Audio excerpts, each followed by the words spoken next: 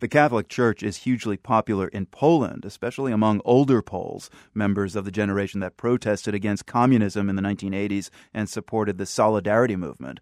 The leader of that movement, you'll remember, was Union leader Lech Walesa, who also happened to be a staunch Catholic. He later served as president of Poland for 5 years, and he remains a popular icon of Polish democracy. But Wałęsa's reputation as a fighter for democratic values has taken a hit in the past few days. To bring us up to speed is the BBC's Warsaw correspondent, Adam Easton. What's Lech Walesa done, Adam, to imperil his reputation?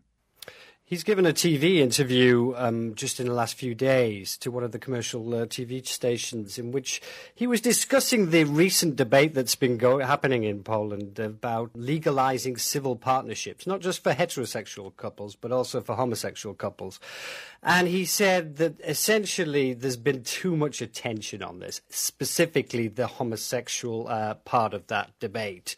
And he said the most controversial thing he said was that they're a minority and they shouldn't be sitting on the front row. In fact, the front row of Parliament, yeah? Yeah, Poland's got one openly gay MP and one transgender MP. And he said that they should be sitting on the back row, the last seat of Parliament. And then when he was asked, well, isn't that discrimination? He said, well, not even the back row. They should be behind a wall outside Parliament. Right. And very interesting how lawmakers in the Polish Parliament responded.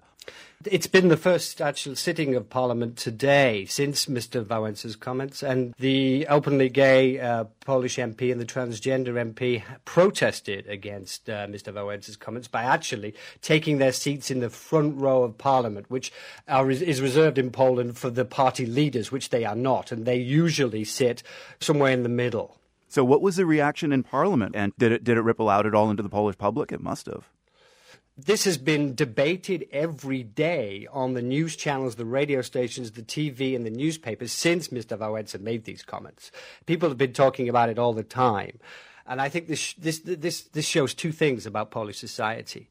One is that Poles are acutely aware that whatever Mr. Wałęsa says, he's, after all, the most well-known living Pole in the world. And if he says something like this, it's embarrassing for the image of Poland. And people are acutely aware of that. And that's one of the reasons why people have been discussing it so much. And the other thing is, I think it shows that there's a generational change in attitudes happening. It's happening very slowly, but I think it shows that a lot of younger Poles who've had the opportunity to travel abroad freely since the country joined the European Union, and have experienced other cultures. And I think it shows that, Mr. Wałęsa's comments to them is frankly unacceptable, and the media's picked up on that. So this is a slow change of attitudes. It will take a generation. I mean, the most recent opinion poll about legalizing civil partnerships showed that 85% of those who responded said they were in favor of doing so for heterosexual couples.